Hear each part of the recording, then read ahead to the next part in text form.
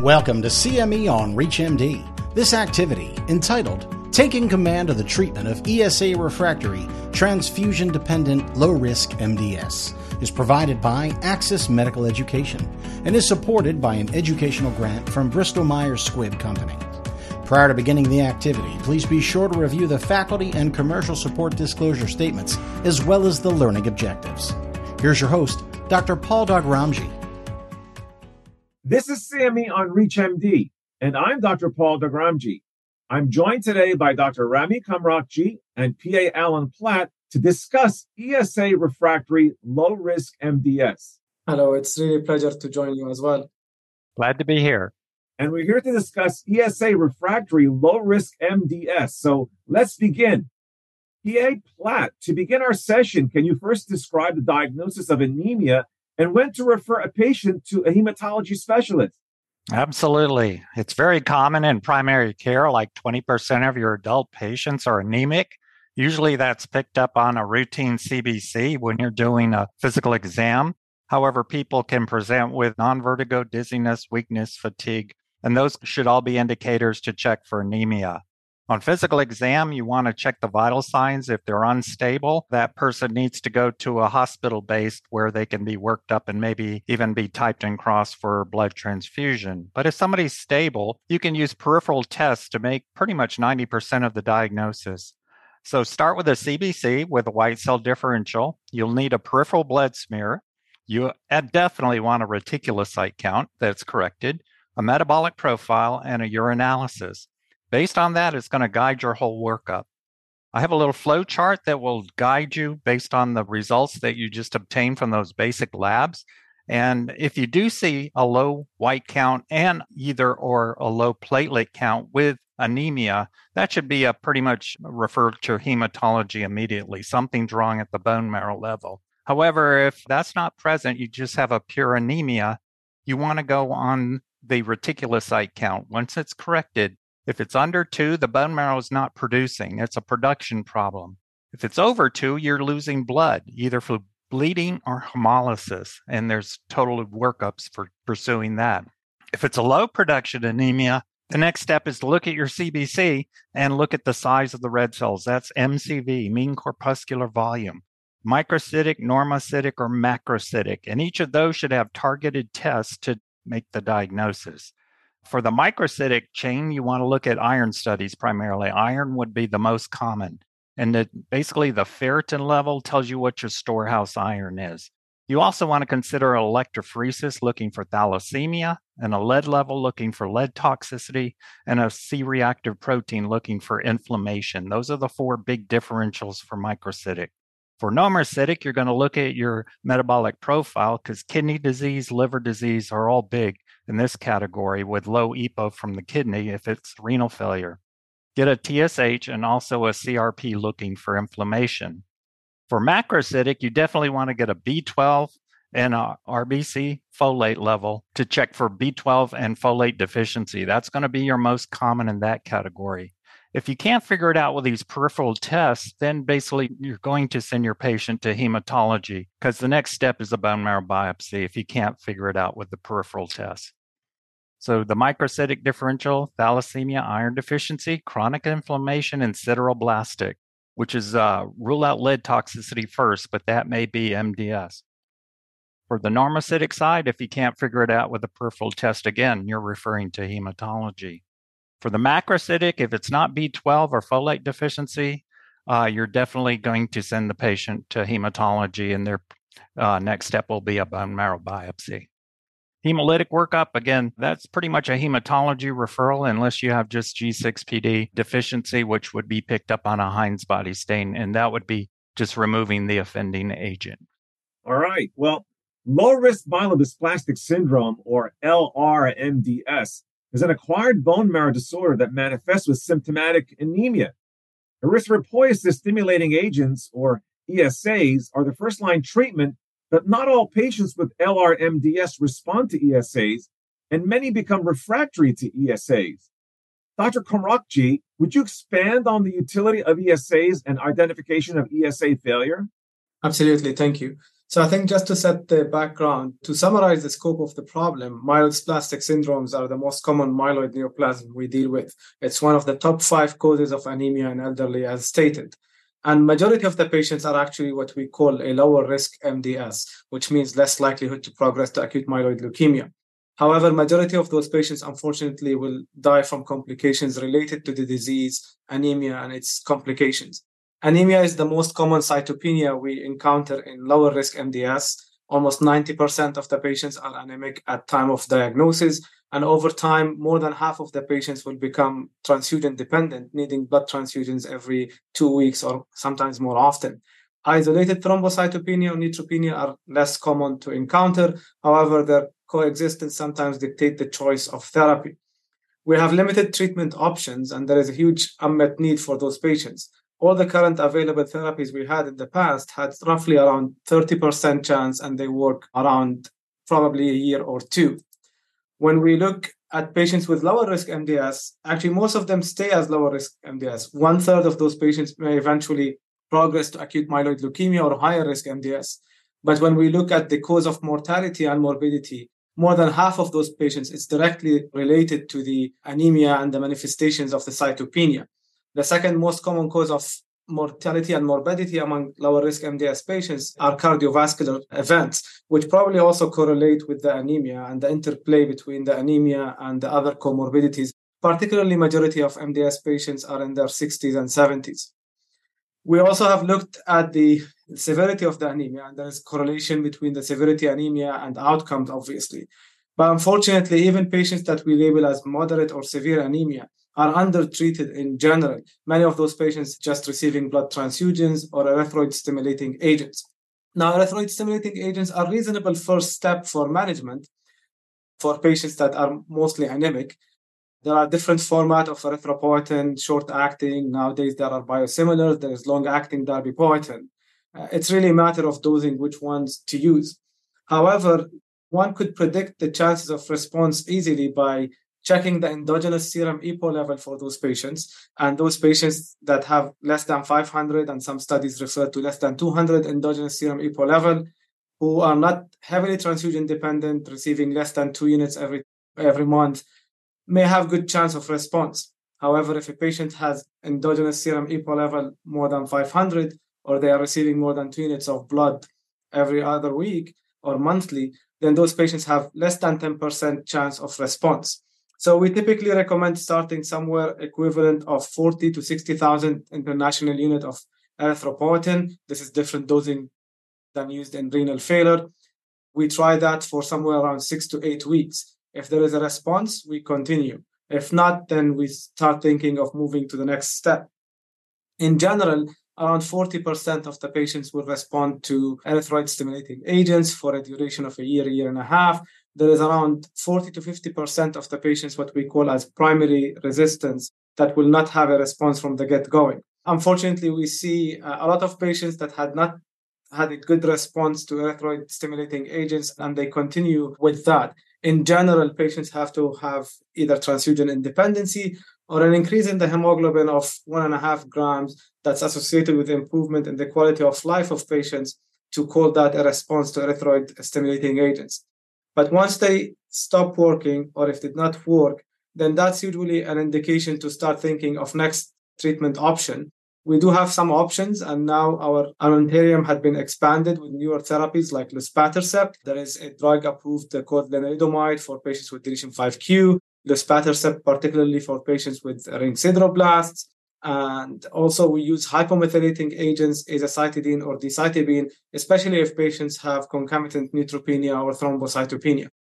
Well, although advances have been made in the treatment of anemia in patients with MDS, there remains a significant unmet need for new and better treatment options for patients with ESA-Refractory transfusion-dependent MDS. One such option, which you already mentioned, is luspatercept.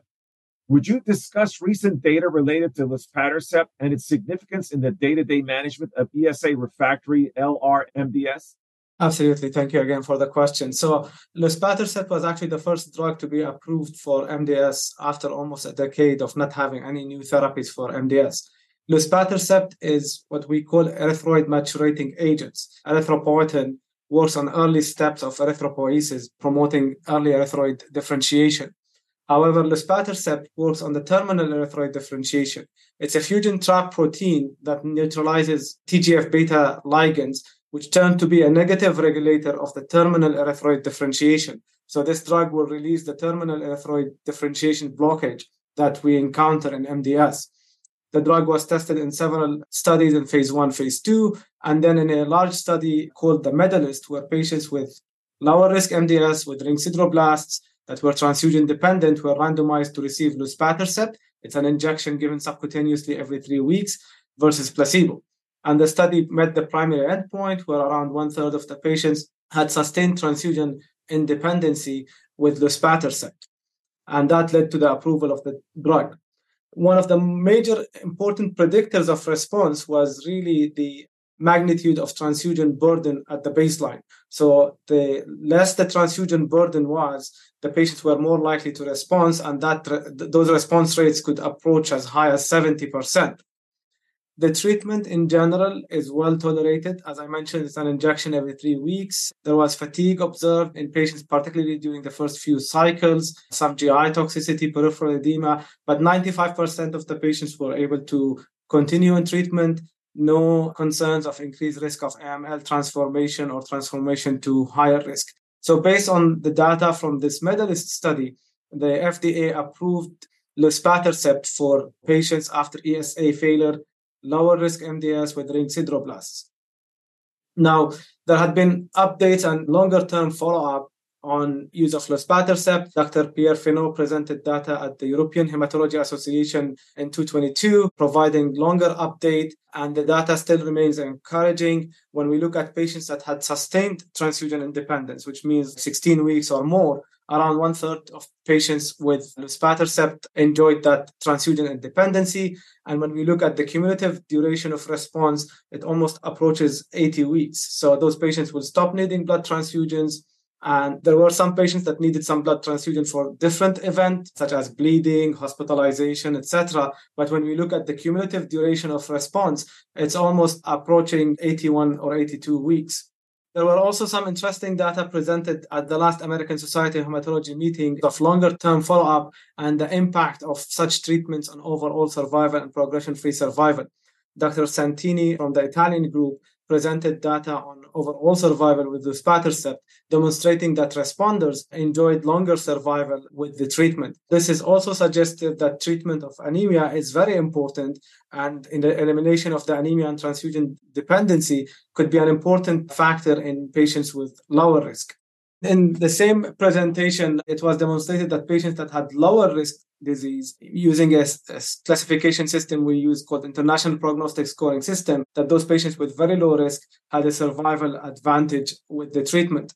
Other data also had looked at the predictors of response and the dose-dependent relationship. Dr. Platzbecker from the German group presented this data at the last American Society of Hematology meeting as well. Again, demonstrating that patients that are not heavily transfusion-dependent, suggesting that we should start those treatments earlier at the time of ESA failure, had higher responses. The other important point that a lot of patients will need dose escalation.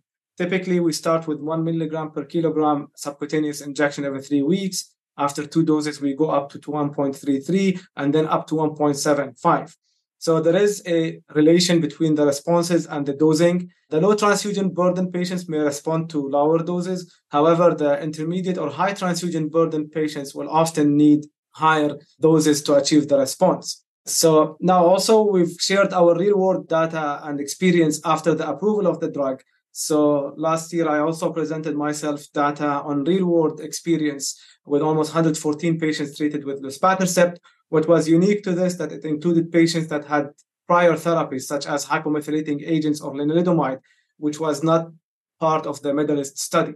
And indeed, we saw responses very similar to what was reported in the Medalist study, around 40% of the patients responding, transfusion burden being the most important predictor of response, needing to escalate the dosing. And we also observed that responses were seen after exposure to hypomethylating agents or lenalidomide. However, those patients after hypomethylating agents failure or lenalidomide failure tend to have higher burden of the disease. Dr. Mukherjee also presented data from real-world experience in the same meeting, again showing the same data that patients that are low transfusion burden will have a very high chance of response in the real world. Patients that are highly transfusion dependent will most often need the highest dose of the luspatercept. However, both sets of data from real world were reassuring, showing that the same responses observed in the Middle East were observed in real world experience. Our group also had been interested looking in combining luspatercept with erythroid-stimulating agents. So as we said, erythroid-stimulating agents work on early stage, while the luspatercept works on the later stage of erythropoiesis, so it makes sense to combine them. So we took patients that had ESA failure, had luspatercept treatment, and had luspatercept failure, and we combined them. And indeed, in around 1/3 of the patients, we observed that we can gain the response, suggesting there is some synergistic or additive activity having the combination, and that's now subject of several trials. So a lot of improvement in this treatment option, a longer follow-up, data demonstrating that the medalist results were duplicated in real life, and this provides a new option for our patients with lower risk MDS. The landscape for management of myelodysplastic syndromes, however, will be changing based on data presented at both ASCO 2023 and EHA 2023 meeting. There were 2 studies presented at those meetings, the COMMAND study with luspatercept, just published in the Lancet journal, and the EMERGE study addressing role of imetelstat in lower risk MDS. So I'll provide a brief overview of those trials, starting with the luspatercept. This was the COMMAND study, where luspatercept was compared to erythropoietin alpha for treatment of anemia in erythroid-stimulating agents naive lower risk MDS patients requiring blood transfusions. This study was presented at both ASCO and EHA meeting this year. The study included lower risk MDS patients that were transfusion dependent between 2 to 6 units of blood every 8 weeks and no prior ESA treatment. And patients were randomized between receiving luspatercept, similar to the dose administered in the MEDALS trial, or erythropoietin.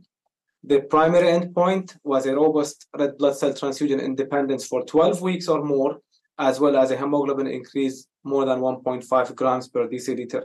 The study met the primary endpoint in the intent to treat analysis. The responses were doubled, almost 59% with luspatercept compared to 31% with erythroid-stimulating agent. When we looked at subsets, the luspatercept did better than ESA in most of the subsets. Of note, particularly in patients with endogenous serum EPO level between 200 to 500, the response to erythroid-stimulating agents was 12% versus 41%. And in addition to the higher rate of response, the durability was more pronounced or doubled with luspatercept, where the median duration was almost around 127 weeks compared to 77 weeks, which is historically what we expect with erythroid-stimulating agents. So doubling the response rates and doubling the duration of response. In terms of safety profile, there were no new adverse events reported in the COMMAND study that were not reported in the MEDALIST study. Fatigue, diarrhea, some edema were the most common. There was no signal of higher risk of progression to AML or higher risk MDS. There was no difference in the mortality between the 2 arms. So in conclusion, the COMMAND study achieved its primary endpoint. It demonstrated that luspatercept is superior to erythroid-stimulating agent in ESA-naive transfusion-dependent lower-risk MDS, doubling the response 60% roughly versus 30%, and doubling the duration with a predictable, manageable safety profile.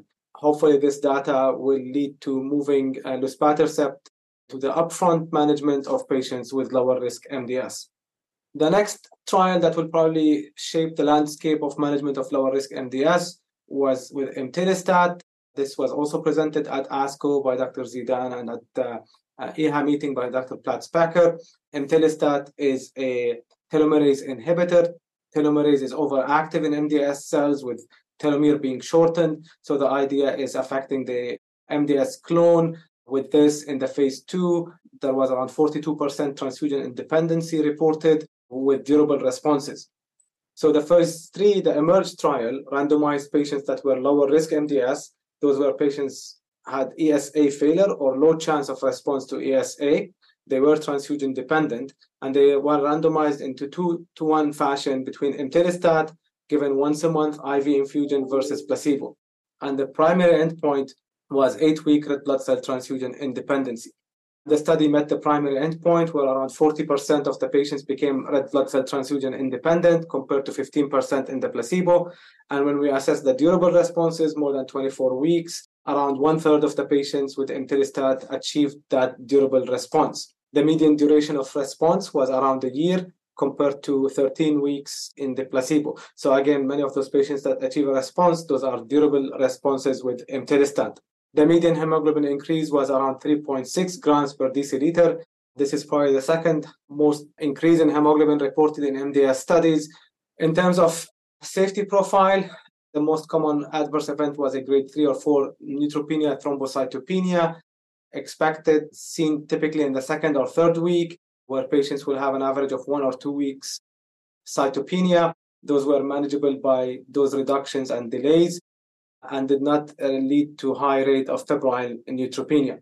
Also, in the same meeting, there was another presentation on the potential disease modification of imetelstat. Dr. Santini presented data on the cytogenetic and molecular responses with imetelstat in this study. So around 1/3 of the patients had a cytogenetic response, including almost 20% having a complete cytogenetic response. Also, there was observation in the reduction in the variant allele frequency in patients treated with imetelstat in genes such as SF3B1, TET2, DNMT3A, and SXL1, where almost around 1/3 of the patients had reduction in the variant allele frequency of those mutations, 50% or more.